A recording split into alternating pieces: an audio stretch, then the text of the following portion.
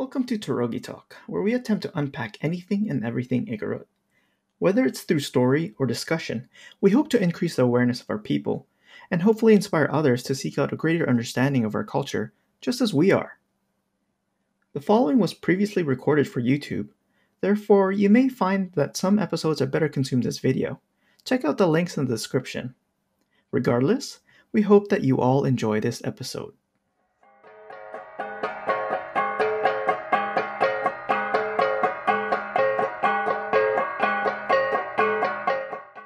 For anybody watching, welcome to another episode of Torogi Talk.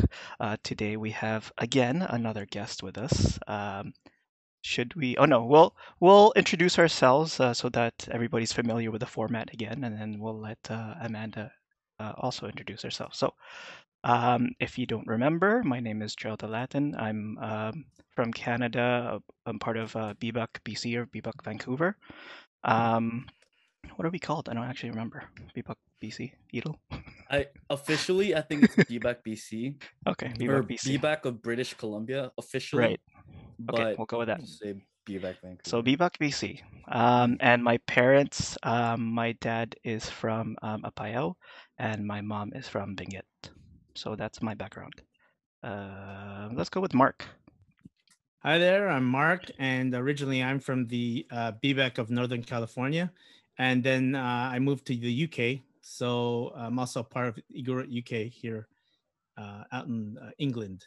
So my parents are from the mountain province, and they're Bago people who moved down to the San Gabriel area of La Union in the mountains around in Lipay and Polipo.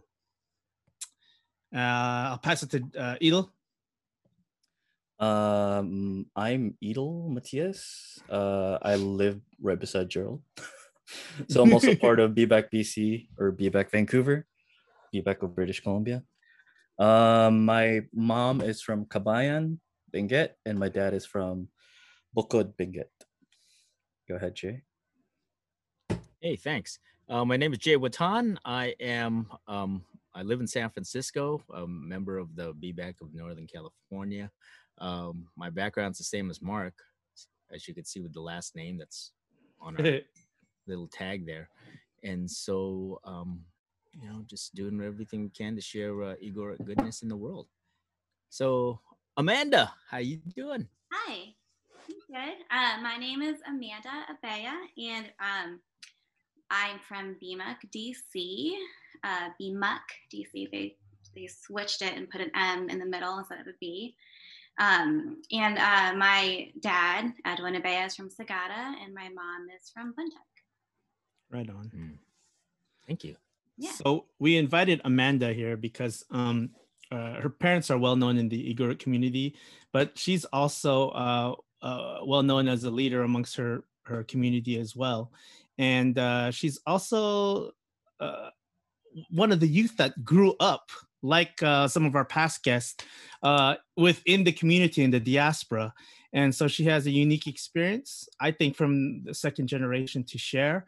And not only that, she also owns her own business and is an entrepreneur. And so we'd love to just hear more about your life experience, along with sharing your family's experience with your parents, if you can. Yeah. So, I mean, how should we go, Gerald? I can let you lead it. Take it away, Mark. Nice. All right, Mark. Go ahead and lead it, since you're the Wolverine Batman. He's probably so tired right now. I know. I didn't realize my freaking eyes were so red, man. But it's about 11:50 over here in the UK. It is what it is. But so Amanda, thanks for coming out. And what we do here is just casual, and so we're just gonna talk like we're just in the same room. Totally. Yeah. So, could you just share a little bit about your family's experience, coming to the States? Yeah, absolutely. So, I'm the youngest of three, so my stories might be a little bit different from what my sisters, my goodness, might share with you guys. But from what I know, from my perspective, My dad was in the Navy, U.S. Navy. He joined when he was super young, right out of high school. He met my mom in Sagada. My mom was doing a Cinderella show, and she was Cinderella. Cinderella. And Wow. the story is that my dad snuck into the theater in Sagada and didn't have any money. So he snuck into the theater, saw my mom singing a song. It's the part in Cinderella where she twirls and she's beautiful and she's singing. And then my dad told his friend, that's the girl I'm going to marry one day. So very long story short, they do get married. You know, my dad, again, in the Navy.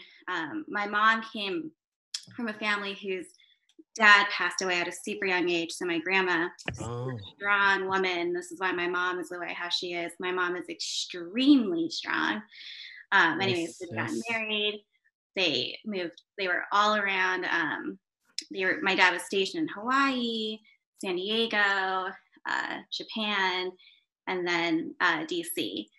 So from that, you know, they had Lonnie during that time, my sister Jasmine, and then me in DC, and then I got retired here. So basically, very long story short, to where I am now. My dad retired from the Navy, had his own company called Jacer, and they did government contracting. So at a super young age, yeah, I was around that entrepreneur energy for as long as I could really remember. I mean, as soon as he retired, he worked for Northrop Grumman. And then after Northrop Grumman, he just went straight into opening up his own company. And it was pretty successful. And it was, you know, one of the times that I remember the most is when 9/11 happened. His office was it overlooked the Pentagon, super close to it. And yeah, so it was a really crazy time. I mean, government contracting is still booming. And again, being around the energy was amazing. So because of that, they opened up another business. Forgot what it was. But and then my sister Lonnie at that time wanted to open up her children's business. I had worked at a company called the Little Gym. It's a gymnastics. Oh yeah, okay. Yeah. And then Lonnie had brought her daughter there where I was working, and then so did Jasmine. And they probably lived about 30 minutes away.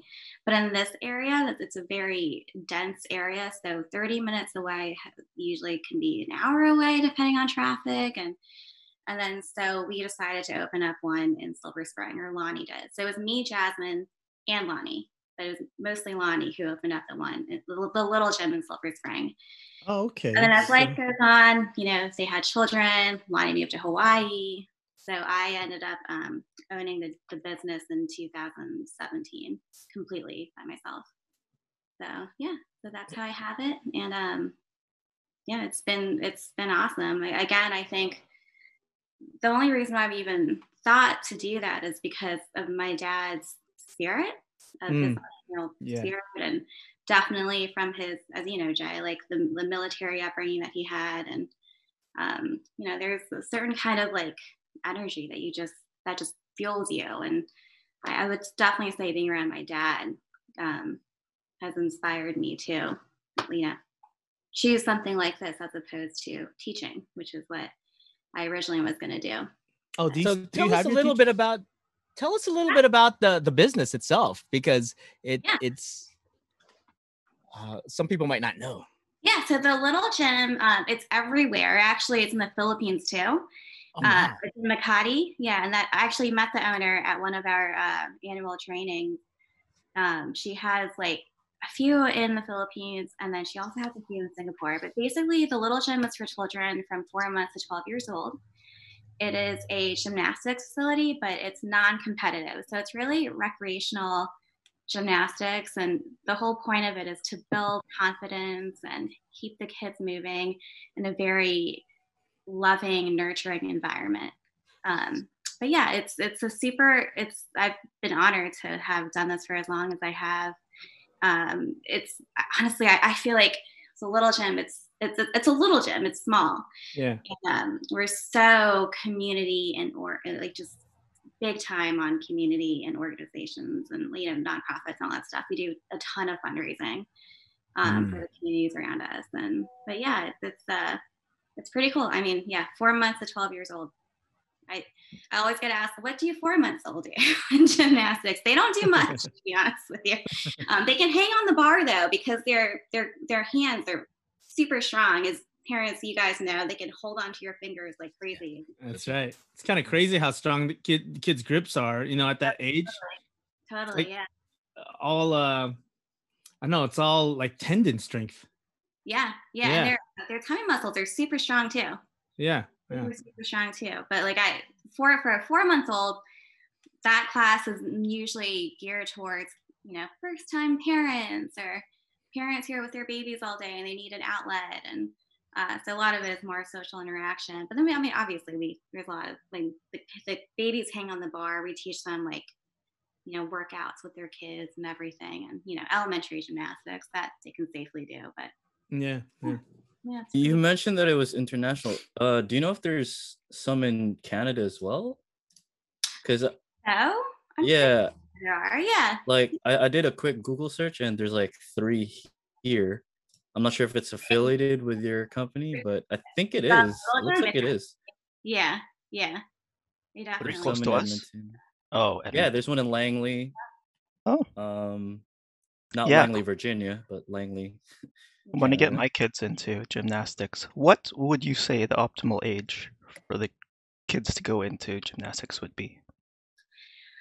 Well, so our program again is more geared towards just learning the fundamentals, but more so just mental and wellness health. So if you're talking about like the actual competitive gymnastics, I mean, man, as soon as they're able, as soon as possible. I mean, super That's a good point. Definitely 3 years old. But does not hurt at all if you can get them comfortable doing forward rolls at 1, which we have. We do have a multi-roll forward roll. Yeah, like definitely any age. But this program specifically is more so just building confidence and. Yeah, actually, that's a good point. Yeah, if they want to be competitive or not. Yeah, that's true. I remember during the IIC 12 a few years back, and you had brought your whole crew or a good part of your crew that worked for you into to just hang out at the IIC. It was almost as if a little emergent for them, but it also gave me a little bit of insight about the kind of business that you were running. That all of these folks really deeply cared about, like kind of like this ethnic identity consciousness that you had is something that they actually cared for. And it's not like they were all Igorot people either, right? But I was really impressed by their just openness to learn a little bit more, but also gave me some insight about the kind of like community that you were developing and kind of creating in your pocket of the world. Can you just share a little bit more about that, because that seemed kind of like just really cool and unique. No, they're probably one of my proudest things that I've ever done with my business. Like having that team, and it wasn't all me; it was all them, and just being so open. So years ago, have you guys been to the DC Kanya, the Virginia Kanya? Yeah. Right. Definitely want to talk about that too, though. Like the beginnings of that at some point. We did. I went there because Wendy and her family went there, and Ingrid would go a lot, actually. Yeah. So at our Kanya, we do we're pretty competitive. We'll do like BBUC DC versus Northeast versus Texas versus Southeast, and we do like volleyball, tug of war, like all those fun games, and it's a ton of fun. So like BBUC DC, it's kind of like an older group. Our peak was definitely like in the 90s, and we're trying to rebuild, but kind of hard right now. But a few years ago, like probably in 2015 or so, my mom, seeing Darius and Micah, who are, very tall African-American men, and they're all strong and they're built, and then Taz, and then Rebecca and Gage, those are all the guys who came with me to Hawaii, like really athletic people. And Mom was like, you want to come to Kunyao? I was like, oh. Huh? She just happened to stop by at work that one day. And I was like, I thought that'd be, I mean, sure, like they can totally come.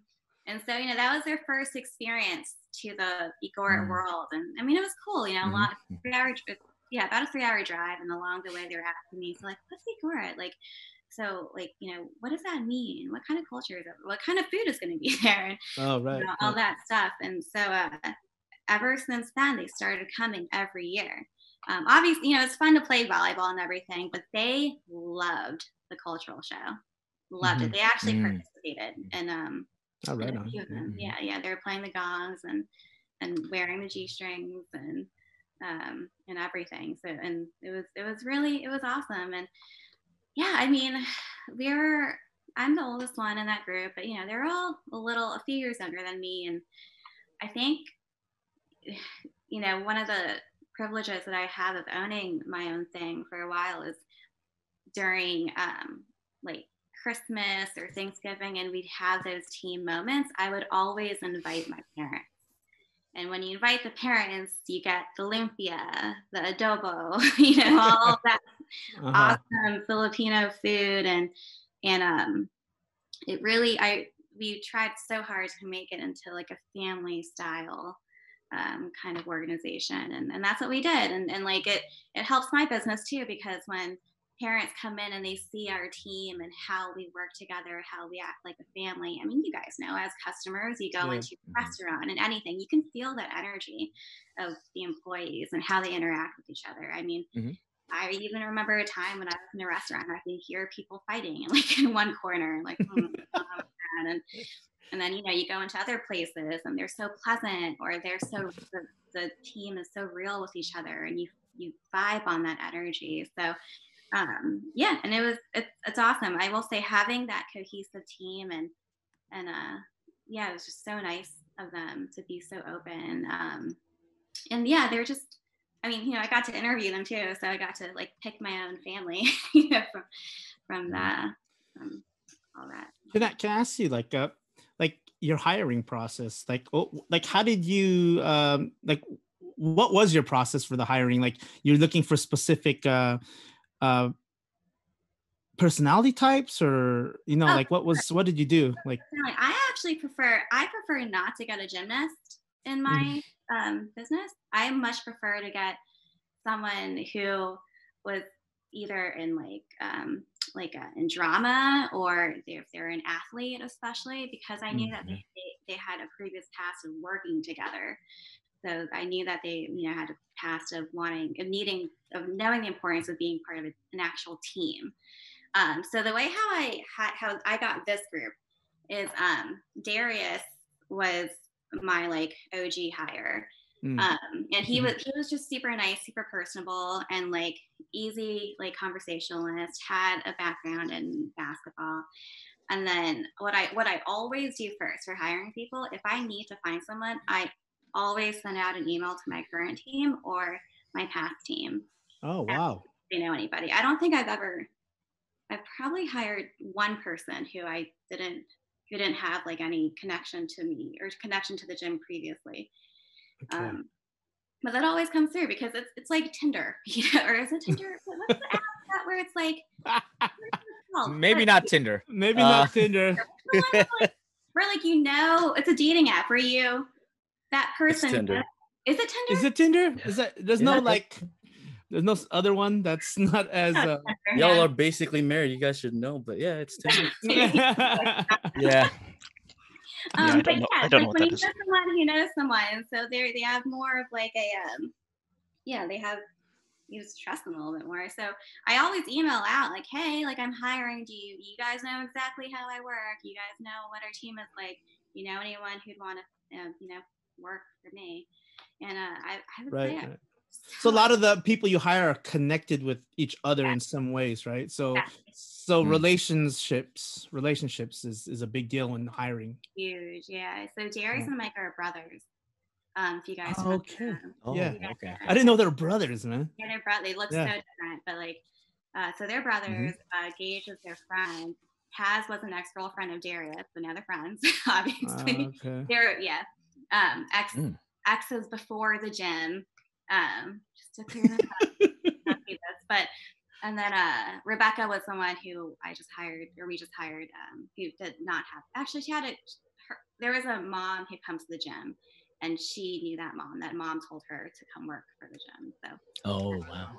So why don't you hire gymnasts? It's like one of the things. How do I say this? And there's nothing wrong with gymnasts at all for the gymnasts out there. Some gymnasts are really great at being gymnasts, and some gymnasts are, I'm just gonna say it, like not so great at teaching it. And the ones that I need, and I get it. specifically for the gym, for my gym, it can't be so like, so regimented. It can't be so like, okay, like everyone has to get down to a split or else kind of thing. And usually in that gymnast world, because I was in it, I got to experience it for a little bit. It's a lot more harsh, you could say. Yeah, it's super competitive. Yeah. And Little Gym is all about, their slogan is serious fun. So yeah. Is Little Gym on another level from Gymboree, or? I would say so. I mean, so I got that question. I've gotten that question a lot in the past. They're just so different. Gymboree is definitely more music in play. They don't have any equipment. I got to take my niece to it a long time ago. Yeah. A lot of singing, a lot of like parachute balls. Yeah. They're really young. Super young, small footprint in terms of a brick and mortar. I think they only go up to like age 5 or 6 or something like that. Yeah. And they had they do clothes. Like I feel like that's 50%, if not more, of their business. It's marketing and branding there. Yeah. Definitely. Yeah. And the bubbles, those bubbles made out of like that certain sugar thing that kind of like lasts forever. I had one of those bubbles out of those little the blowers, and it was underneath my bed for like, it seemed like a week. Oh yeah, you can actually use those bubbles at the Little Gym. Oh really? Yeah, I don't know if it's there or not, but whatever. Because it's good for peripheral vision. So it's developing for tracking. So like a bubble will come and they stay forever. As you said, they will stay forever, as Jay said, and like kids will follow the bubble, and that's good for their tracking. Oh yeah. Wow. Yeah. That's interesting because there's a lot of little skills that like kids will develop without even knowing it. Yeah. Yeah, absolutely. And that's one way of doing it. Yeah. But yeah, man, if you don't catch those bubbles fast, they will stay there forever. It's like non-toxic, sugar-based bubbles, and technically they could eat them and it'll be okay. Yeah, there's a little sugar in there. So. Yeah. Corn flour, right? A little bit. Harmless. Have you ever experienced any like any conflict between employees at any point? Oh yeah, totally. Like definitely like but not the kind that you would expect. I mean, our conflict, especially with that group, was just more so family, little crap here and there, like just and all completely solvable. And like I would say, like even in Hawaii, it was like, I want to go out and party. Everyone's like, no, I'm too tired. That kind of stuff. Oh, okay, I see. Yeah. And then, but other than that, I mean, I was basically like mom at the gym, which, I don't like that word, but,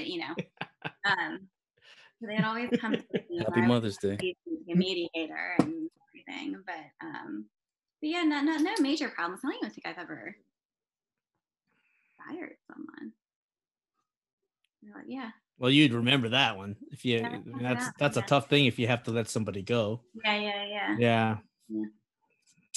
Yeah, that's just curious because I think you can prevent a lot of that by having a good hiring process and also like that just goes to show though, like when people are looking for jobs, it's important to have relationships with people. Oh, for sure. You can't be like a freaking island. And there was this notion when we were younger, like, oh, it's all just hard work.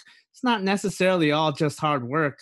Yeah. Unfortunately, you need to build connections with people, relational connections. Yeah. And I think that's a big deal, like to learn amongst our people, well, anybody in general, right? But like anybody who's interested in kind of either running their own business or whatever has to develop some skills in social skills, basically, but also like finding people who have good character and values that might possibly match your own, I guess. What I Yeah. mean, were you looking for that? Oh, absolutely. I mean, Yeah. I I really loved Darius because he reminded me so much of me. He was the Oh. youngest of three boys. Um, yeah, and like he had that grit in him, and I don't know if he learned from his parents, but like, yeah, it's the kind of person where like you can tell like it's not just a job for them. Like the money wasn't just their motivation. Like I will say one of the best things I ever read was a book called I think it's called Find Your Strengths or something like that. The Strength Finder test. Have Mm. you guys taken? Find your strengths. Yeah, You it's know who wrote it? I will in a few seconds. The beauty of Google. The beauty of Google. Maybe some people would like to know about that. You know. Okay, now discover your strengths, and it's from Gallup, Don Clifton, and that was a really pivotal book that I read, and that's when I really got to optimize on my team, especially with Darius and all them. But anyways, so Oh, interesting. yeah, so the hiring process. What you're saying? What was the question? Oh, well, we were just going on and but like, you know, just again about the process in which you're finding people. Yeah, And so the way how I like to find people is it's definitely personality. Mhm. It has nothing to do with their gymnastic skills or knowledge of. I can train that. Yeah. But it was definitely more so their people skills and how they were able to talk to me and um, you relate to me, but not just in your basic like, do we like the same color? Do we read the same books? Do we like Right, right. nothing like that? It was just like if you can be relatable to me in any way, because if you're relatable to me, I know you'll find a way to discuss things with parents or children or something. Like, can you get down to my level as I'm interviewing you? Can you ask me actual questions that isn't just like how much is the hourly rate and what are the benefits? It's more like, okay, like it's interesting questions that you can ask me as an employer other than just your basic, like, what do I get out of this? How about just kind of going more into like when we're talking about relationships, what about family, right? Yeah. You started it off with your sister. I mean, what was that like working together, you know? I mean, pros and cons, right? Like Yeah. definitely. And I was young. I was so young when we first started doing this. And I mean, and I came from the little gym background. Like that's how they knew about it because I used to work at a little gym as just a part-time instructor. Mhm. So I'm glad you asked that because I've always wanted to tell them this and say sorry about this. Hey. Being like the youngest and being like, you know, like I'm from the little gym. Like Mhm. I definitely think I came off as like I know it all. And because I know it all, you guys should do what I do because I know it all. And Oh wow. but they were really good with me and really patient with me for as like as kind of crazy as I was when I was younger when we were starting this. But yeah, I mean, we knew each other as sisters, obviously, growing up, but we didn't know each other as team members, Business partners. partners, or Yeah. just, you know, even working under each other. Because in the hierarchy of it all, Lonnie was top boss, and then Mhm. Jasmine, and then me. Technically, that's how Yeah. it was supposed to be.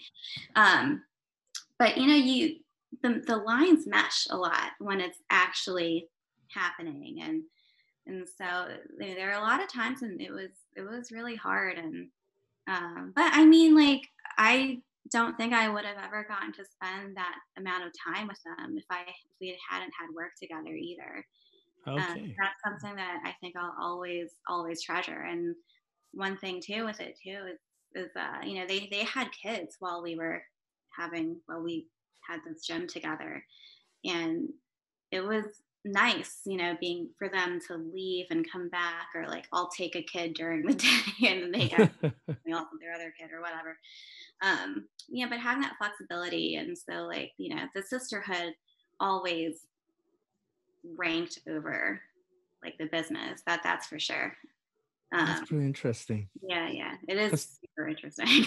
Yeah, family dynamics is always kind of like I mean, there's one thing about being siblings, but then when you put it in like the form of when you guys have to interact business wise, Oh yeah, I mean, like think about like when you're at home, right? And like in your younger days, and I remember getting yelled at. I mean, I used to hate bringing in the groceries, and I was like, I mean, there's 3 of us. You guys are bigger and stronger than me. I'm just gonna hang out, and like, or pretend I'm doing something.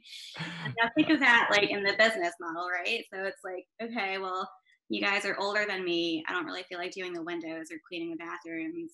And technically maybe on the muscle now, so I'll just move equipment while you guys are actually cleaning because you guys are, better at that than I am. I don't know, but it's just funny how it translates from like sisters to business. Yeah. Well, it looks like you guys survived that because it's difficult. Even my brother and I, we've done stuff like when I had my own acupuncture clinic, and he helped me build it up together. But then there was some, like he had his decisions and I had my decisions, and then that was challenging enough. It felt more like a venture capitalist than just, Yeah. Well, he was more like a silent partner anyways. So more like, it's just, that's what it was more like. But then I find that there was a lot of joy though, like in working together with your own family. I found that. 100%. Yeah. I mean, again, like very fortunate to be able to spend that time with them that I would have never known or had, especially when the nieces and nephews started, coming along too, and having the flexibility of, owning the gym or so it was super cool. But I'm so glad you asked me that, because I've always wanted to say sorry to them about being such a jerk when I was younger. So it's humble of you to even recognize that. That just shows that you have some growth. I mean, out of all the things that we do in our lives, we just hope that we can grow. Yeah. So, if I was ever mean to you, Jay, I'm very sorry. No, I was probably more mean. So, but you have to give and grow. So, I'm really wondering about kind of like the values that your parents instilled within you, because it's clear that your mom and dad have very complementary personalities. It's and because of that, they have instilled different qualities within you that are also different within your sisters too. So I'm wondering which qualities from both of your parents do you feel that you've kind of like taken in? Man, I mean, number one is just, I'm sure you guys all know, it's like being 110% respectful of your elders and everyone around you. I mean, that has transferred over to like how I talk to the parents at the gym. I don't say their first name, just their first name, because I feel super strange doing that. Right. I always say Mr. or Mrs. or whatever, and until they tell me to, and even then, like I still can't. I mean, my boyfriend's parents, I call them Mr. and Mrs., and they like tell me to stop, and I'm like, I can't. I don't know how to do that. You call them auntie and uncle? No, because that hurts. No. Yeah. I don't know about that. Yeah, for sure, just respecting everyone, and then I would definitely say like just stay super humble as much as possible. I mean, just in the way how you like approach people and talk to people, like they're so good about that. I mean, they can come off like, I love my parents, and I hope everyone does too, but like sometimes being in a leadership position, a lot of people can kind of be a little bit judgy, or just you only know what you see sometimes. And I mean, they're so good at, and I used to really get riled up about stuff Mm. in the past before. And I'm, this is a podcast. I'm just going to be honest. So like, yeah, I used to get like super riled up with like if I heard something or if there was a rumor about my parents or something. But my mom would always take the high road, always take the high road, and just like yeah, she would just just stay quiet, just observe, like don't react. So staying super calm and I don't know how she does it sometimes. They're really both my parents, but yeah. I do want to, if you don't mind me adding to that, because I think that what I find, especially within our community, possibly just Filipino community in general, like when it comes to people, because your parents are very, they're very much in the leadership positions, right? Because they're outspoken and they do the work, Well, yeah, they do the work and they have the competency to do it. Yeah. And those are amongst our community, it's challenging because like it's easy for people to judge people's either their intentions or who they are and whatnot. It's very easy to judge people who are actually helping to lead an organization or helping to lead a group of people because they're not really doing that work, and it's difficult because the leaders always have to find ways to balance whether it be politics or just balance the feelings of all kinds of people. For sure. And even amongst their own and also their own feelings about things. And I find that very challenging because even my parents and also my in-laws, they've also experienced that as well. Yeah. So, yeah. And I mean, like, I, always saw that happen to my parents, right? And when I started to really, I raised my hand in Austria, in 2014, and they were thinking about the next IIC and where it was going to be. And I was like, what about Hawaii? And then good idea. And then Auntie Conchita was like, awesome, you're in charge. And I was like, great. And then so she did that. Oh, that's funny. She was like, oh, this is great. She was like, the youth will do it. Excellent. Meeting adjourned. Let's go. Oh, that's funny. Oh, wow. That was really funny. Really funny. Wow. Hey, how do you feel about still being called youth, even though like the majority of us already have like kiddos? That's a great question because like, what is that? 30s, man. Frame it, Jay. Like, why are we asking this question? Well, because even then, come on, man, I'm pushing 50. So what? And I have kids, older kids. They're good enough to have their own kids almost. So I'm like, dude, and I remember just being in that, like, oh, look, it's the youth, the leaders of the youth. I was like, dude, no, the leaders of the youth are my children. And it's, I know it's a generational thing, but I just think that it's just kind of funny because, well, I mean, I'm looking closer to retirement than I am starting out now. And I think that's just kind of like the funniest thing, just to continue to hear it that way. So I'm just wondering what you think about it. Yeah, I love it. I don't know about you guys. I mean, I don't like being called ate when I go to Filipino store or anything, but I think it's fun. I don't know. I'm also, again, like youngest kids, so like I enjoy, like I want my parents, here for a very long time, for as long as I can make it. And like, I don't know, there's something nostalgic about being called the youth that I just really love. And it makes me feel young. And but it is funny. Like it is super, super funny. Oh yeah, it is funny. I'm pretty sure I'm like I don't think Lonnie likes being called the youth. Hey man, that's why we have next generation, right? Igor at leadership, right? That's the group. Yeah. I mean, it's interesting because that's just something. I think it is nice to be lumped with the super youngsters, though. But still, like if we have, when it comes to becoming a leader, it's hard when you're like in your 30s and 40s and they're still calling you youth.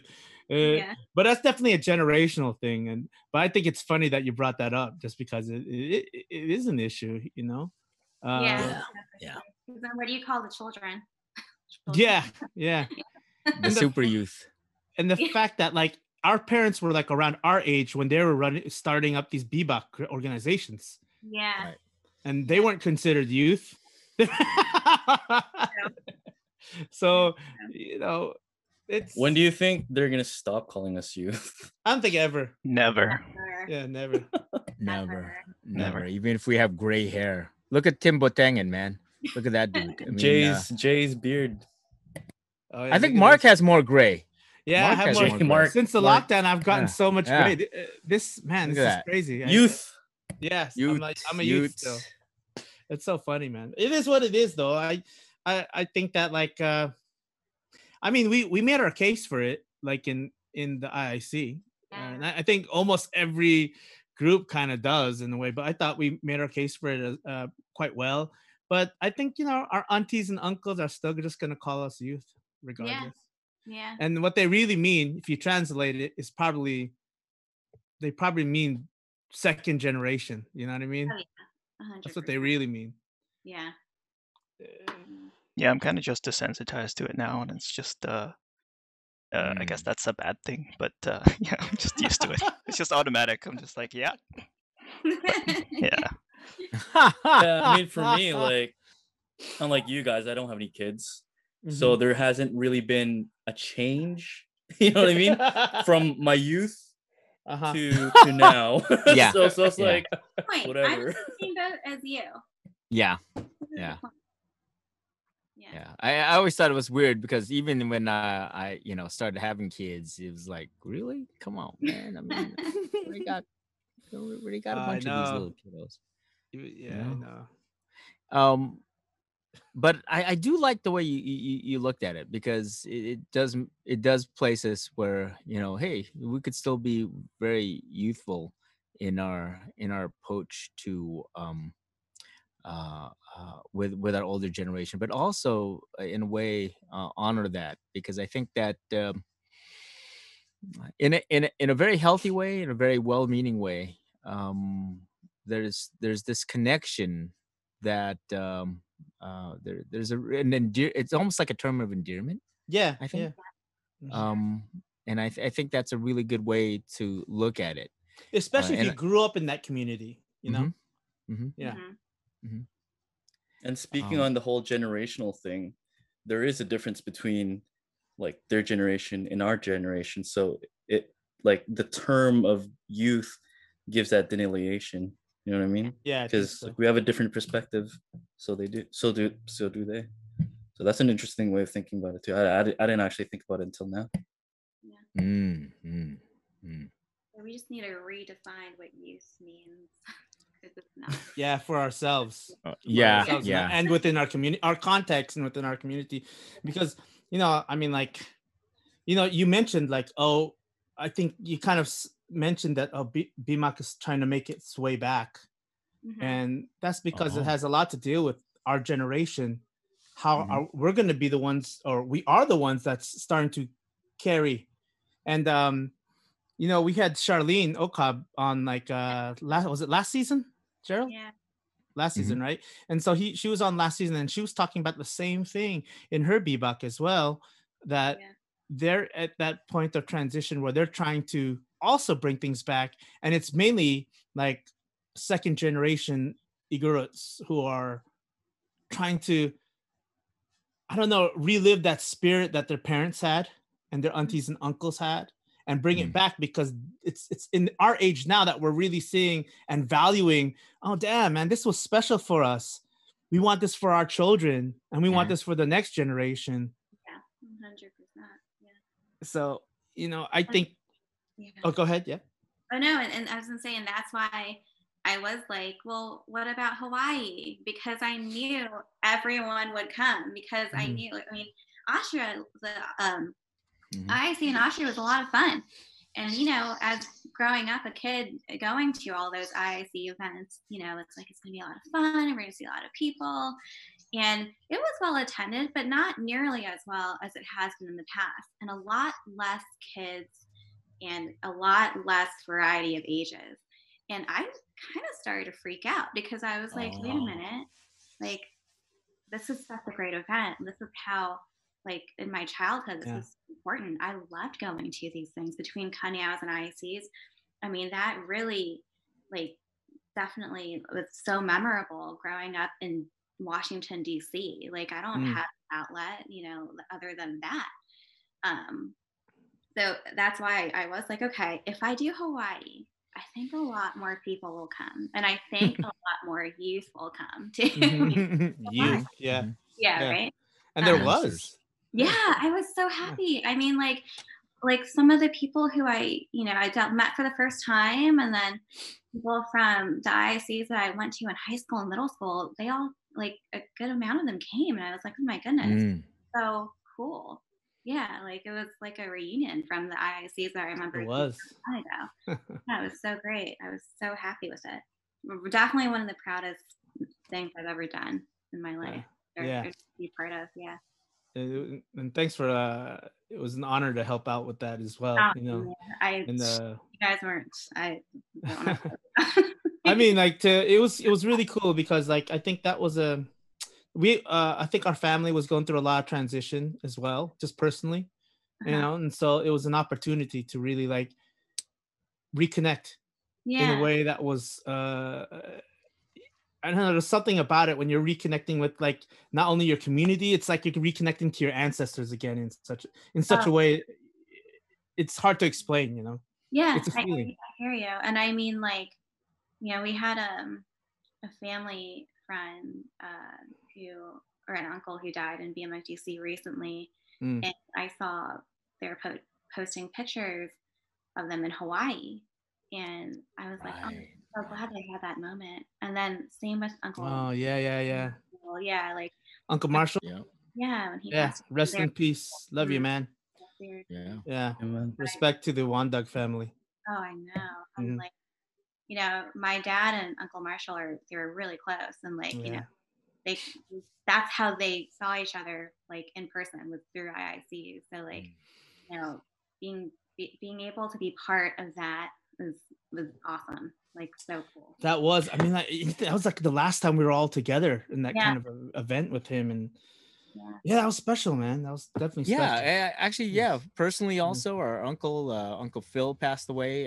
But that he when went. they do, that's right. Yeah, he was there too. And so when the photos that we posted, that a lot of the photos posted were from that time period. And so I think for a lot of us, we'll look back to this time. It was like a big family reunion. Oh, you think about that. And you think about like how we understand family, and the family that we create, the family that we're born into, and these kind of events really, just like church, right? It it it it it really opens up this idea of family to be a much wider thing. And the Igorot events, the local Igorot events, and then these big, wide, kind of like worldwide events, really are part of that. And so, this is really special. Just to think about that, it's like, oh yeah, we all danced together. We played the gongs together. We talked story, and we ate together. And those will be times where we hope that with our younger generations, that's also something that they continue to look at as they create their families too. And just just to be able to create that was really, really special. Now that I'm thinking about it, just looking up, I don't know, Gerald, if you have some photos up there, but it'd probably be good to just pop some photos as we're talking, so that people know what the heck we're talking about, because I think it'd be kind of cool. You can do that in the post. I was honestly looking. Fun. Or I'll just I can make you host too. So yeah. It's okay. I was looking, but then I think it's in a different hard drive. I can't find it right now. Oh, damn. What was super cool about this IIC was when Gerald and Noodle, you guys, like, brought in all your, like, production stuff, and that took this particular IIC to a whole different level. I mean, it was truly next generation, which is what this part of. Yeah. I mean, right.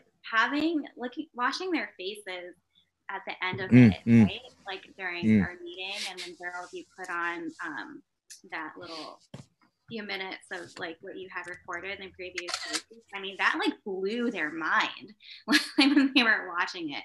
And even funny, I actually watch from time to time and I start crying because I'm a baby. But like, I love it. And like, you guys did such an awesome That was all Gerald, dude. That was all Gerald. No. That was like same day edit at a wedding, man. That was all Gerald. It was a lot of work, but it was definitely something we wanted to bring to this this function that the next generation put on. And yeah, I think it was, you're right, it did give that feeling of, you know, the next generation actually did it and did something. Yeah. Now I'm excited about we're going to New Zealand, right? So yeah, hopefully that works out. Has it been pushed back again? It's 2024. December, isn't it? December? Oh, was it December? December 2022, right? Yikes. Oh, yeah, I think so. That's like their idea of summer. Because it is summer for them. That's summer for them, right? Yeah, man. Because if you probably go and you like toward like around summertime, it'd be burning hot over there. Yeah. Yeah. But that's their summer, so it will be hot. It'll be hot, but yeah, it'll be more temperate than it would be in the actual summertime. I think. I know. Yeah.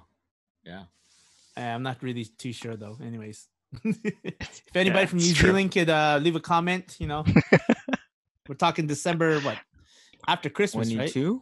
Yeah, 22. Into the new year. It'll be that after Christmas. Yeah, it's between those. Yeah, we'll see. Yeah, it's gonna be interesting. I want to see the Igorot Haka, man. Yeah. Hey, their group over there is pretty cool. They are, yeah. So they got like a really, really deep integration of what location they're at, but also what their roots are. So I think that's and I think we all reflect that in different ways. I mean, you know, coming from America or Canada, we have like the Canadians. You guys are like hecka more laid back than Americans. Super the Canadians chill, always like, yeah, you guys are a little bit more chill and you're just more rational thinking than us Americans. Americans are just. I don't know. You'd be surprised. Yeah, I was gonna. Maybe so. I was gonna say, are you not sure the French side, right? Not the French side. No comment. No. It's can complicated. I have some Molson though? Do y'all still drink Molson over there? Yes, the superior beer. The superior. Superior, right? Superior. There you go. Quick question: could you talk a little bit about the Kanyao, like on your end, because the history of it, like as much as you know, that is, you know. Yeah, so it was 5 families. My family was in it. It was originally, I want to say it was 1980. I think it was like 1987 or something like. Hold on. Let me frame it for the guys in Canada, because if you haven't been there, it's like. You know, because if like on the West Coast, because we haven't really organized it in the way that they have in the East Coast. So when we do Kanyao, it's usually like a fundraiser done in a ballroom, have dinner, and then like we do a little bit of the dances and then have a dinner dance at the end kind of thing. So it's like a gala. But over there on the East Coast, all the different Igor organizations come together and they celebrate like a big camping trip along with all kinds of fun organized activities. So it's major, like the East Coast. On the East Coast, this like event is major. Yeah, it's got to come out when you can. You guys will love it. I mean, it's exactly what he said. Yeah. Sorry, I just had to frame it before you got into the history. No, you know what? I'm glad you did that, because I do remember looking at like Instagram photos of like California Kanye, and I was like, "Ooh, I wonder what games they play," or whatever. And all like everyone. It's different, man. It's different. No, it's different. Different. We're going to see Gala Night. Yeah. But yeah, so basically started out with 5 families. It was my parents, because they lived in California. They lived in San Diego, and they were part of San Diego at that time. And they had their kind of stuff. They brought it to the East Coast. And then that's when they formed their own Kanye. And originally it was at this small little base in near Chesapeake Bay and near Annapolis and near Maryland. Oh, wow. And then a lot of people started to come, so they needed a bigger area. And then a lot of people came from the north and the south, so they've made it more central. How many organizations come in together for this? Oh, man, definitely more than I'm going to say, but from what I know, it's Northeast, BMX DC, another Maryland organization, I forgot their name, Virginia Beach, Southeast, Texas then joined.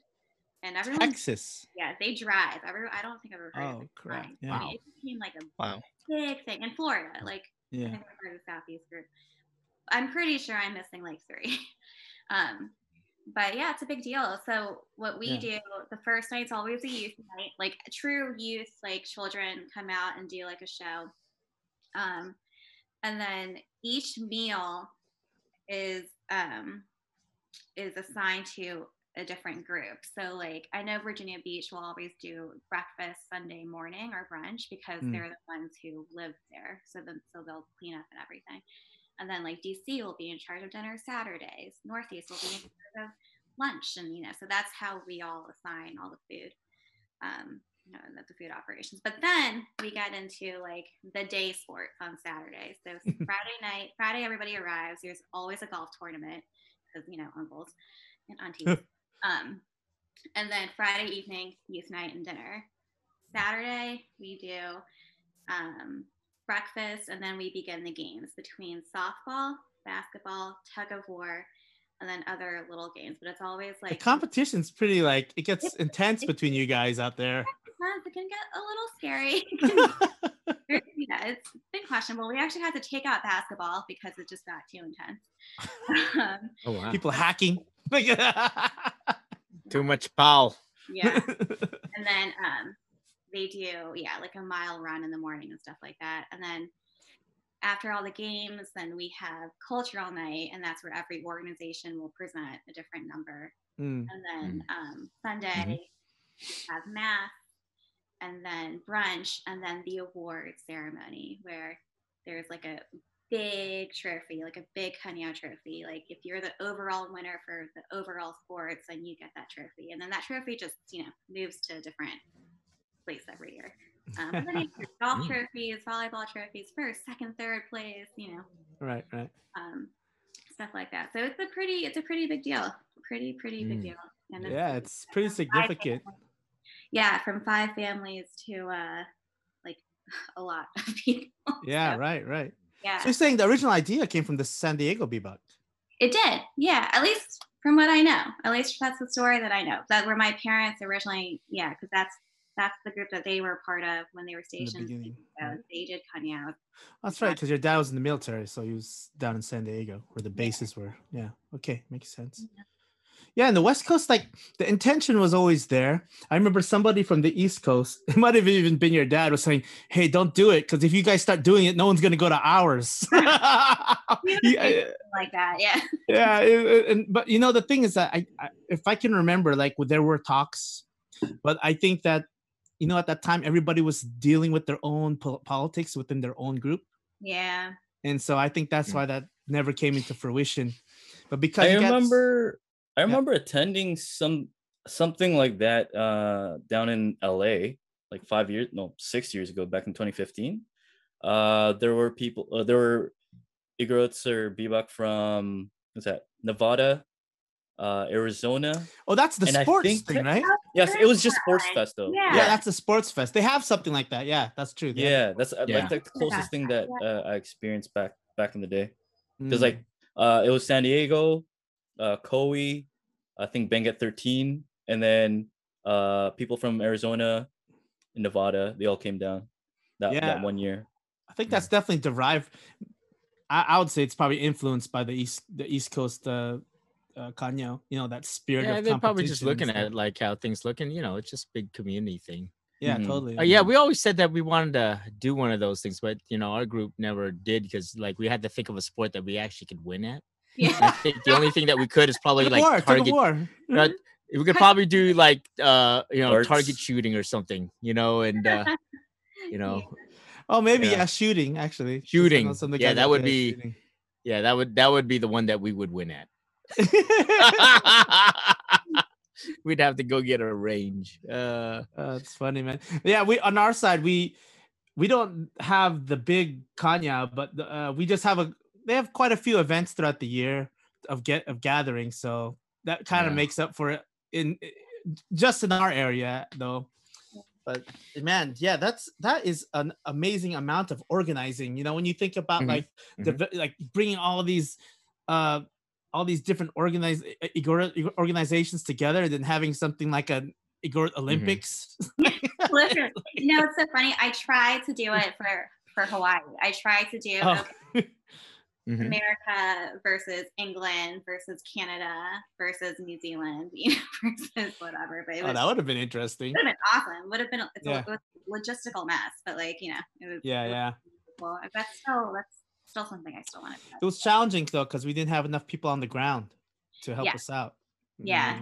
Then that is exactly where it was like, this might be messy. Yeah. Yeah, because we didn't have locations set. No. Yeah. Right. That would be. Do you think something like that would be feasible in the future? Yeah, for sure. Yeah.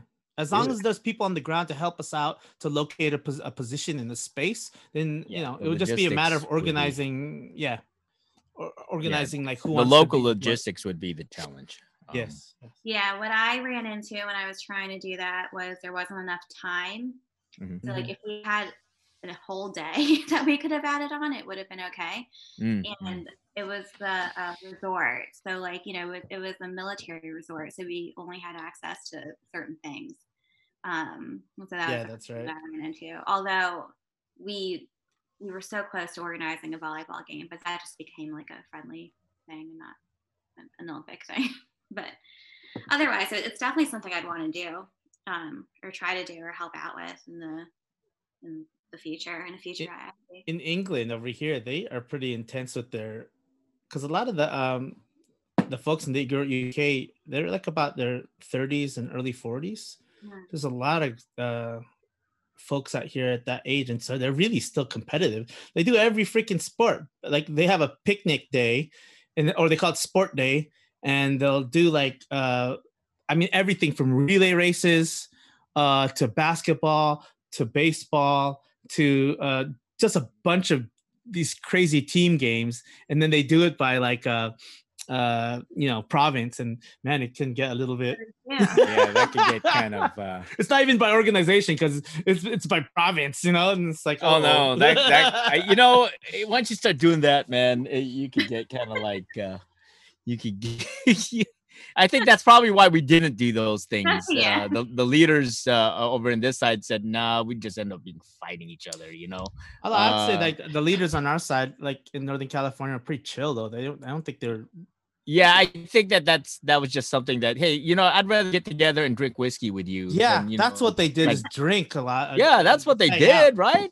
They did that all the time anyway. Yeah, and sing country music. So it's like sing country music. That's what we did actually. And then pull out the gong so they can line dance. So, Yeah.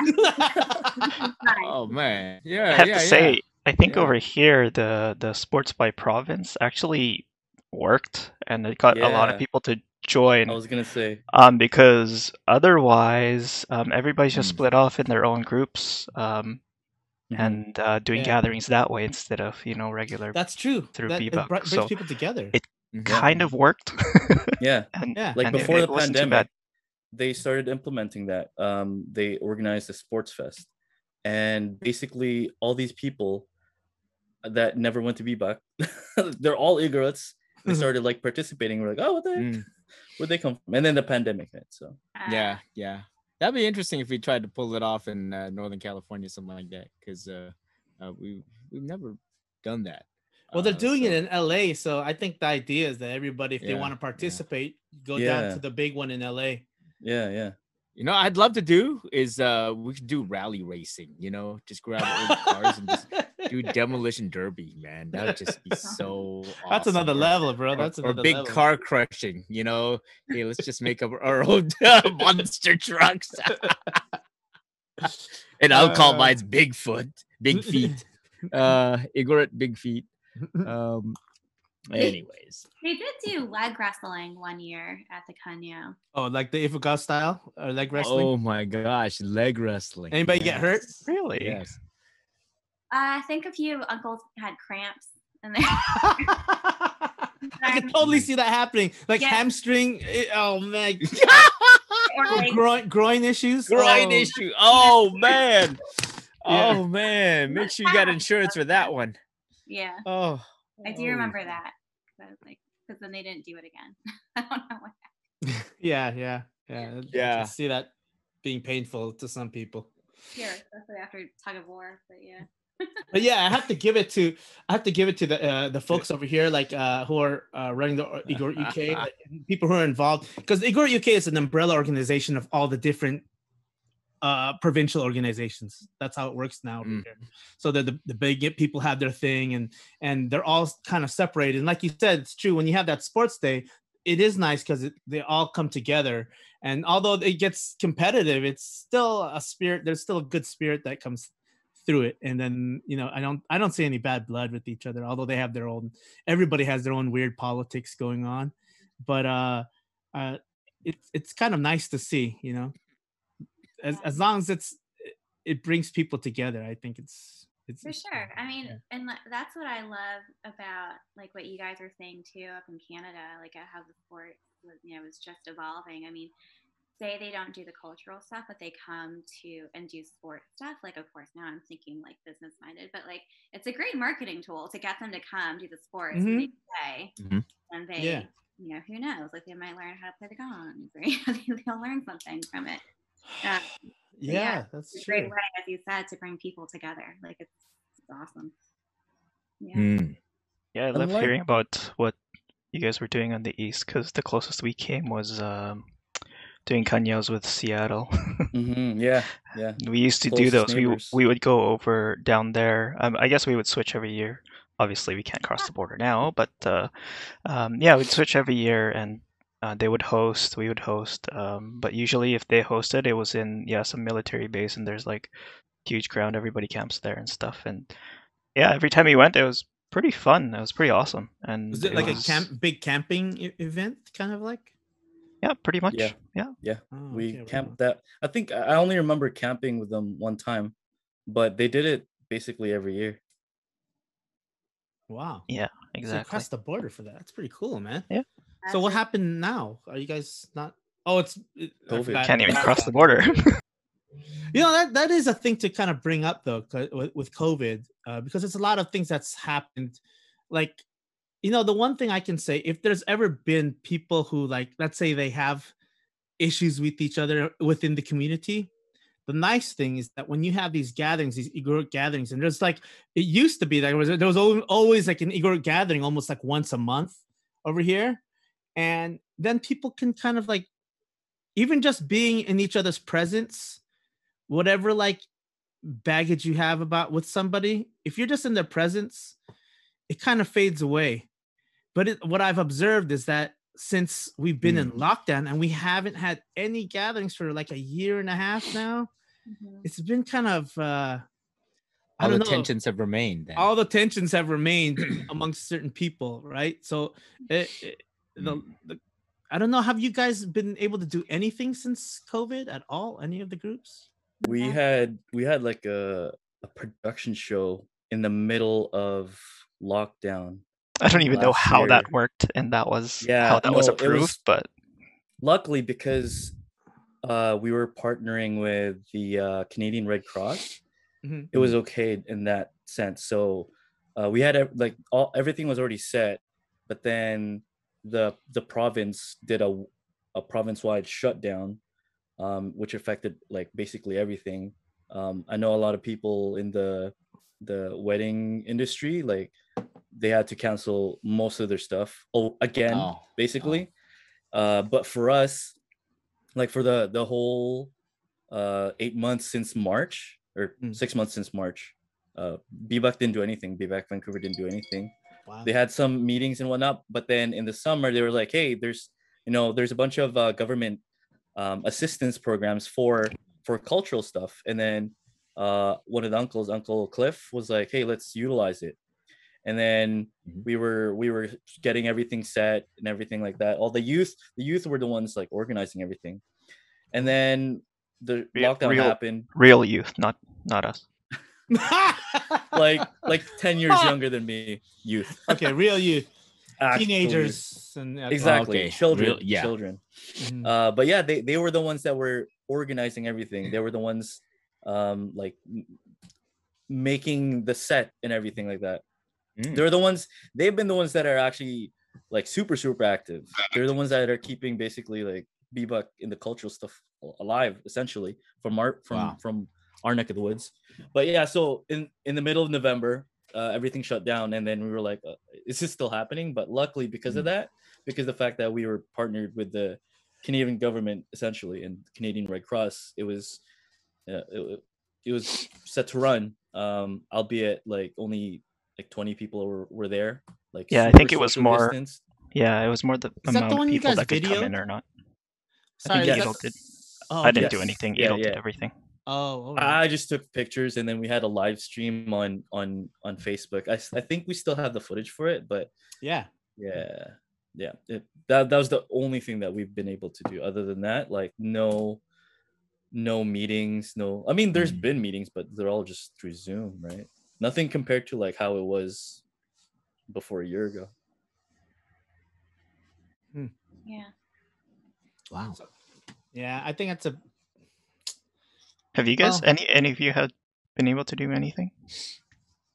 We haven't done anything. I mean, I think some folks within the community have gotten together and done things on the side, but because Yeah, we no run official. no official. Yeah, like we like, and my wife and I haven't been involved much. We've mainly been focusing on church and stuff like that. We haven't been involved with any other gatherings outside, just because since we run a care home, like we have to be really careful, Right. like in exposing ourselves. Yeah. So, but I think mental health, in terms of like mental health of our folks, man, like just gathering is such a big deal, like Yeah. just having what. So is the Kanyo gonna? I mean, because things are gonna relax at the later portion of the year. Yeah, that's a really good question. I haven't heard anything about it. I also haven't asked about it, to be fair. I can tell you that my area where we are, and specifically the county that I live in, where they're very strict. I mean, my business was operating at 25% until March 26th. And then now we're at 50%. And like, we're still, I mean, this is the most strict county in the nation. Yeah, it's been pretty tough. So with that mentality, right? So like, I'm nervous. I'm already, I've gotten both of my vaccines, and right on. and I've already, I still wear 2 masks at work. Like I still, when I see my parents, like now we're starting to not wear masks, but even then my parents aren't really like taking, having people come in and into their house or anything. So from what I know, yeah, at least BMF DC for sure has not been gathering in their groups. A lot of chatter on Facebook message. I mean, I don't know how I'm in this, but I don't know if you guys are in this, but I'm somehow part of like the IGO Facebook message group. It is like You're still part of the organization. You're in charge still. I don't know how I'm in there, but I mean, my phone just like, I have to turn my setting off at night because like it will just. I mean, they're constantly on, isn't it? Constantly on. Yeah. It is like, yeah, it goes through the time zones. Yeah, exactly. Yeah, and it's Easter was a big day for everybody, so it was like Easter for like 2 days really because of the time zones. Yeah, right. But yeah, I mean, they found a way to connect. That's for sure. Like that is for sure, at least to talking to people, if not engaging in person. So, but going back to your business and like how have you handled the whole lockdown and everything? It's been super hard, especially with it being a children's business too. Yeah. I mean, in this county is very liberal. So Okay. Yeah, Interesting. so they've been very big about like, okay, like we'd love to come back, but we're not ready yet. But then we have a few like extreme conservatives who are like, I only want my kid to go into a class if there are no other without a mask on. And Oh, like, really? yeah, Oh, okay. Okay. technically we actually in like the bylaws of some of the they ran into this COVID thing. As a gymnastics place, kids don't have to wear masks if they're doing like extreme sports. Mhm. And gymnastics is considered a sport, so it's hard because I have to please everybody. Like when we first started to go back in, and like we were shut down completely from mid-March to June 22nd. So like completely shut down, no business, no anything. I was really afraid to go in because, there Mm. wasn't a vaccine then. I still wanted to see my parents, and I didn't see them inside for the longest time. We were outside, like in their backyard, very far apart. Um, but I mean, it's either I shut down the gym or I tried to make a living, and people depended on me, and I still needed to work. So, Yeah. yeah, so it's such a hard place to be in. Mm. And then I had to, because I heard it from both sides of like anti-maskers and maskers about like, I'm only bringing my kids in if there are no masks. I'm only bringing my kids in if they are masked. So like I had different classes for different things. Were people like really just looking at that as some sort of political statement, or is that just because I mean, just coming from the Bay Area, it's a little bit different, just because there's a little bit more culture about safety and vaccination and mask wearing in Yeah. this place. But I'm just wondering, in different I mean, parts. I would definitely say, I'm still in DC. Like I'm about 15 minutes away from DC. So it's like, I would definitely say it's 50% safety, 50% political.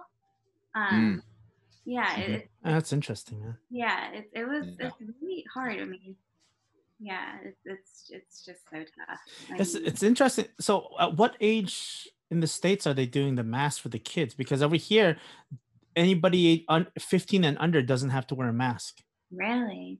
Yeah. So over here in my county, it's kids 3 and younger who don't have to wear a mask. How old is that? 3 and younger. 3 and younger. Okay. Yeah. Wow. Yeah. Trying to get a I think 4-year-old for to wear a us here in mask. California, it's 4. 4? I think it's 4 and under. Yeah. So it's Okay. before they could go to pre-K, preschool. Okay. Or 3 or 4. I can't remember. How good are the kids with keeping a mask on? I'm just curious. The ones that come to the gym are extremely well trained in keeping their mask on. Okay. All right. I mean, they'll run around, they'll get hot, and then they'll try to like, breathe. Yeah, exactly. So, but they're good about putting it back on. And then we've had a few parents who've come in, they try to get their kid to wear a mask, and they won't wear a mask, and then they just don't sign up, which is unfortunate. Yeah. At the same time, I get it. Like I understand. It's tough. Yeah. If anything, their cells will become more efficient in terms of trying to absorb oxygen. Yeah. Because people train with these special masks. Like Gerald has one. Altitude masks. Yeah, altitude masks that limit the oxygen so that your cells become more efficient in absorbing oxygen into the body. And there's so no proof that works though. But maybe you never know. Maybe. Yeah. It's a hard sell because generally our population runs, just human population will run 50% conservative, 50% progressive minded, no matter where you go. That's why the presidency always goes back and forth. I mean, it's been like that for a long time already. And so and then people attach like vaccinations and coronavirus into their politics too, because our grounding is less. We have we're struggling, I think, to define things that we have in common. I mean, if we can't even say stuff like the at least Americans can sing the national anthem, and we have a hard time trying to figure out how we're gonna do it. and that's just a kind of like a basic thing about like being in the United States. I think that it's that definitely finding the common language is hard, because back in the day, I mean, I know anti-vaxxers, and then I just say, hey, you forgot about polio, didn't you? Or smallpox. Come on, man. Do you want that? Did you want that to come back? No, you don't even remember it because it's not there. Because we vaccinated that thing out of existence almost, So what's the difference? And there is just a lot of all over the place. It changes my DNA. That's why. Yeah. Like, dude. I mean, our kids don't even remember chicken pox now because it's been vaccinated out. Mumps, so there's all kinds of stuff that, I think we forget. And yeah. So, but I mean, there's definitely underlying things all about, why people are making these kind of choices. Well, yeah, I know folks with the vaccination, like the folks who usually are anti-vax, they don't like all the stuff that's preservatives and the stuff that they put in there. So to make the vaccinations last, like shelf life will last really long, and that I kind of get that, because I had a doctor, a pediatrician for my kid, who chose certain types of brands of vaccination that didn't have all that crap in. So, if I have a choice, I'm not an anti-vaxxer, but I do like having the choice of having the ones with less preservative in it, so that like it's it's more pure and there's maybe less possibility of allergic reactions, or so I'm down with that. Yeah. Man, I drink Diet Coke. So that's enough preservative for me. Oh God, dude, aspartame. Like that's Aspartame. I'm not big onto aspartame, man. Makes me feel weird. Yeah. Then again, MSG makes me feel weird, but I like it. Right? Who doesn't like the Ajinomoto, man? I mean, golly. Yeah. So Food is food. Yeah, food is food. But yeah, man, how did we went pretty far away from the thing on the Kanyo and the Oh, are we doing it this year? I have no idea. I don't know. Yeah, I think, for us, I don't, because it's East Coast and because it's, it's such a wide range of land that we cover, right? For all these attendees. I know I won't be going. Granted, it is outside that. I don't know. So there's all these factors. I don't know. But that's just, again, because of what I do, and I don't want to accidentally get anybody's. I don't know. I don't even know what the whole if you can even pass it now. All I know is everything's not 100%. So I don't know. Yeah, I'm totally fine with people gathering. I just, want to make my voice too and stuff. But yeah. How about like work-life balance? Because when there are things with like running a business where you can be so like absorbed into it. Yeah. It's hard to kind of have that, I don't know, life, quote unquote, depending what that means to you. But like Also, at what age did you become sole owner? What age? And then Mark's question. Sorry. I'm 34, and it was 2017. How long ago was that now? That was 5 years ago, right? Yeah. So that was like when you were 29. Yeah. Or 30. Okay, 20 and 30, yeah. Yeah, 20. It was June of that, so I think I was actually 28. But yeah, I don't know. I'm also probably making myself younger than I am, but follow up. I look young. I mean, Asians don't raisin. Yeah, that's right. But and then, sorry, what was the second question of that? Oh no, I was just talking about work-life balance. Like, how's that been for you to try and, as an entrepreneur, it can be challenging because you're the owner. So So we are open 7 days a week, and I feel like I'm working 7 days a week, and it could be something like, I'm always on call, and everyone knows that. But it's not that bad. I don't mind it. Like I like keeping in contact with my team. But they also know the boundaries of like, okay, like if we're running out of something, maybe you don't have to call me. Maybe you can just shoot me an email or I can find out about it today. So it's like right. definitely creating those boundaries of like, okay, what is appropriate to contact me with and what is not.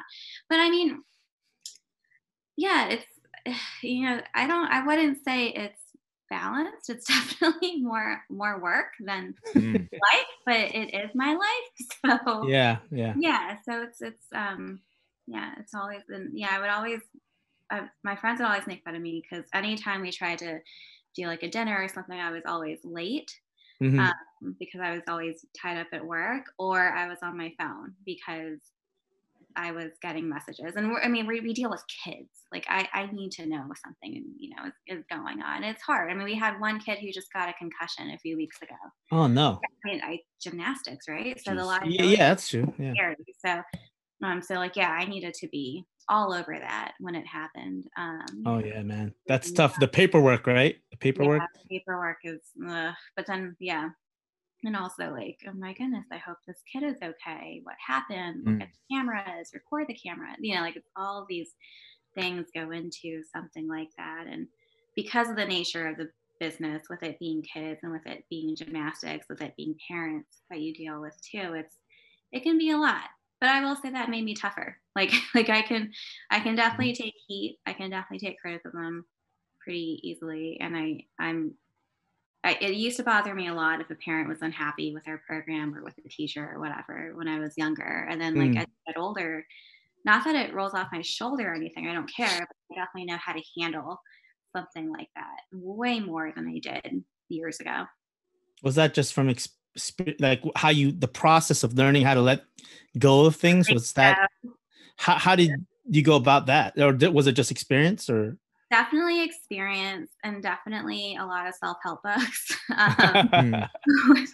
Right on. Yeah. Just, not letting something, completely overtake you. And then it carries on to everything that you do and how you treat people and how you go about your day. I mean, you develop a quick, thick skin when dealing with parents and their kids. And God, yeah, right. I want to be, of course I want to be accommodating and do everything right. I mean, these parents trust me, and my team with their kids. So that's a big responsibility when they're in our space. Like totally huge. But I would definitely say a lot of reading. No one should ever sleep on books, and I think everyone should get a therapist or read self-help books. Yeah, I'm all for it, man. Like, I recommend it for. Who's your go-to self-help mentors? Brene Brown. I really like her. I don't know if you guys have heard of Mel Robbins. She's on Audible. Mel Robbins, no? Mel Robbins? She created this, it's called the 5-second rule, where you just you just 5, 4, 3, 2, 1, and then move on. Kind of like Nike, you just do it, but in a scientific way. There's a lot of science backed by it. If you just tell yourself, I try to walk or run every morning for 2 miles before work. Oh, that's good. I don't like to. Then I'll tell myself 5, 4, 3, 2, 1. All right, get up. It creates something in your mind to just reshift, refocus, and just go. So a lot of that, especially with it. Yeah, I've been using that a lot actually. I reread her book twice during this whole pandemic, because being a small business owner in this environment, super depressing, crazy depressing. So I have needed to immerse myself in therapy and in books and being around really good people. And but I would definitely say Brene Brown and Mel Robbins. Cool. So what do you do for self-care, to revive and rejuvenate? I have tried so hard this season. When I say season, I mean this pandemic, to meditate, and I am just so bad at it. I mean, I have like 100 browsers like happening like all at the same time, and they just keep like clicking and clicking and clicking, you know. Yeah. And I just can't snap out of it. I have attempted meditation. I try to work out. I've been doing pretty good, I must say. I was walking or running 2 miles before. Yeah, that's a meditation in itself, honestly. Yeah, thank you. Yeah. Right? Okay. And Yeah. and I've been doing a lot of cooking, because to me that's a meditation in itself. Yeah. I'm like, focused. Because meditation is mindful meditation is all it is focusing. Yeah. Focusing on fewer things than many things. So when you're walking, you're just walking, right? Mhm. Sometimes like you're just focusing on your breath, because especially if you're doing more intense things. When you're doing food, you're focused because you want the food to taste good, or you don't want to cut yourself when you're cutting. So there's more focus. That's all it really is. Yeah. No, for sure. And like I've been trying, actually you are the perfect person to talk to you about this.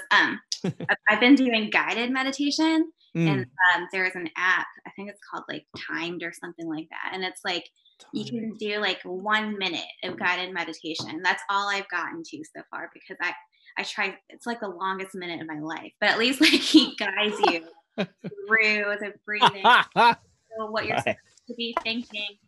And I'm like, okay, like, so I've been trying to do that. But yeah, like, as you said, I should probably like not cut myself so short with that, because I did during like actual shutdown, when everything was shut down. Mm-hmm. I was like, you know what? I have nothing to do, because there was no business to run. So I was like, okay, I'm really gonna try cooking, because I can cook some basic things. I'm not a good baker, but like I can cook some things. But I did not know. I definitely came out a better cook than I have ever been in my life. Oh, that's awesome, man. Yeah, like 1 week I decided to do it by country. So 1 week I did Italy and Mexico. The week after I did Greek and Filipino. The week after I did Hawaiian, and I think I did Indian, and then I kept going and going. Yeah. But It's like I think it's I like heard you're traveling. Yeah, it's like traveling, even though you're stuck at home. yeah, that was like my way of like traveling. I think John Kabat-Zinn, who's like really renowned for like mindfulness meditations. Last time I heard him, he was saying that a lot of like mindfulness was all about transforming our human doing into human being, and so in other words, the things that allow you to be a being, to be, is really, really kind of like the beginning of your own mindfulness. So cooking, if that's what allows you to be, then that would be the level of awareness, because each ingredient makes up something. And when you sit there and have the opportunity to ponder all of that and to gaze at it, it creates something of its own thing. And so I think we all have it. Actually, in fact, if we don't have that ability to give and to grow, then I think that's where the unhappiness lies, starts setting in with people, because then we don't have anything to offer, and we don't have anything to kind of like blossom out of. Yeah. And so yeah, that cooking sounds like a good thing. It sounds rejuvenating, Right. Yeah. And I think one of the things that all those things like cooking, walking, they can also, like when it comes to our spirituality, you can see it as prayer as well, And one of the things I find like that I love about our culture, especially when it comes to the dances, is that our dances are usually connected with ritual prayer. So, like when we're playing the gongs, like I mentioned this before, the gongs, you do all the prayer beforehand. Then when you play the gongs carry out that prayer. But when you're playing when you're playing the gongs and when you're dancing, like there's a certain mental focus. So our dancing in itself is mind it's mindfulness meditation. So like we have these aspects in our culture that that I find quite interesting. They don't call it mindfulness meditation because that's not they don't have that that kind of wording towards it, but it's our spirituality, so it's there, it's in our culture, you know. Even like the resonance of the gongs, like I've spoken to a lot of like people about it, or people have spoken to me about it. Like I'll post a video on Instagram or whatever of the kids playing the gongs, and then I'll get messages from people from Seattle be like, oh yeah man, anytime I hear the sound of the gongs or something it'll take me back or whatever. And it's like like we've spoken about this before, where it's like the sound connects us to our ancestors, like not to sound Pocahontas or whatever, but it is kind of like that, you know what I mean? And It in that is like in that. that sense, like Yes, that is a yes. form of, how one can meditate and whatnot. Yeah, It's totally. very like, it's very, That's true. it's very woo woo, but at the same time, like it like you can't explain it to people that don't understand it. But for us, like anytime I talk to somebody from Bebop or anywhere else that is Igorot and has experienced this, or even someone like my brother, who we all grew up here in Canada, but they're like a very young age, we did hear like the gongs and chanting back home. Yeah. And like anytime like he'll hear something like that, he'll recognize it, because it's something from not only our childhood, but like in a deeper sense, part of our culture, like part of our DNA in a sense. Yeah, and it's important to note that, because our gangsa has a functionality to it. Our dancing has a functionality to it. And so like like one of the uncles told me over here, in his context is coming out of Bontok, where he's from, and he was telling me how, like, when people would come back from headhunting trips, of course, the first thing they're gonna play is like a talibang or balangbang, right? So the concept of doing that is it's not just a victory dance. The people would say, "Oh, it's a victory dance. They came back from headhunting trip and stuff like that," But the idea of it was to put the warrior's mind back into focus, so that it's a way of dealing with PTSD. Because they just came back from a fight. And so one of the ways to handle that is to get into a mode, almost like a hypnotic mode, to kind of like center yourself. And then you do it with your community, and that changes everything, because then everybody's mind kind of like settles on that beat together. And it was a functionality to prevent that young warrior from having PTSD, So and there is like a whole, even though they do like these the old days, they would do these like headhunting things. There was actually cleansing. They have cleansing rituals after these kind of these situations. And then they still did it even when they stopped doing the headhunting, when people would come back from war. Or like even my father-in-law, he was in a situation as a policeman, and they did some ritual cleansing for him, because emotionally it was very hard, because he had to shoot somebody as a cop in the Philippines, and that was hard for him to deal with. And the old people, they did these rituals to try and help him out with that. But anyways, man, we really shifted there, but it was because we were talking about mindfulness meditation. So like, that's yeah. Which is that can be a stigma, like, any kind of form of, therapy in Asian culture. Well, people are using like Tibetan bowls and stuff now. They're using the frequency for healing. Yeah. So, I mean, like, you think back to our people, it's not like our ancestors didn't recognize that. They obviously recognize that. They use it to carry the prayers out, but they also use it to center everybody in the community. Yeah. Yeah. Yeah. And this is where I find, like, man, how important these gatherings of Igorots are for the mental health of Igorots, like all over the world, like in the diaspora and in the Philippines. These gatherings and playing together, I find this like it's key. You know, like I think for every community there has to have some form where they do something together, whether it be some form of dance or being on the same drum beat. You know what I mean? That kind of thing. It's important.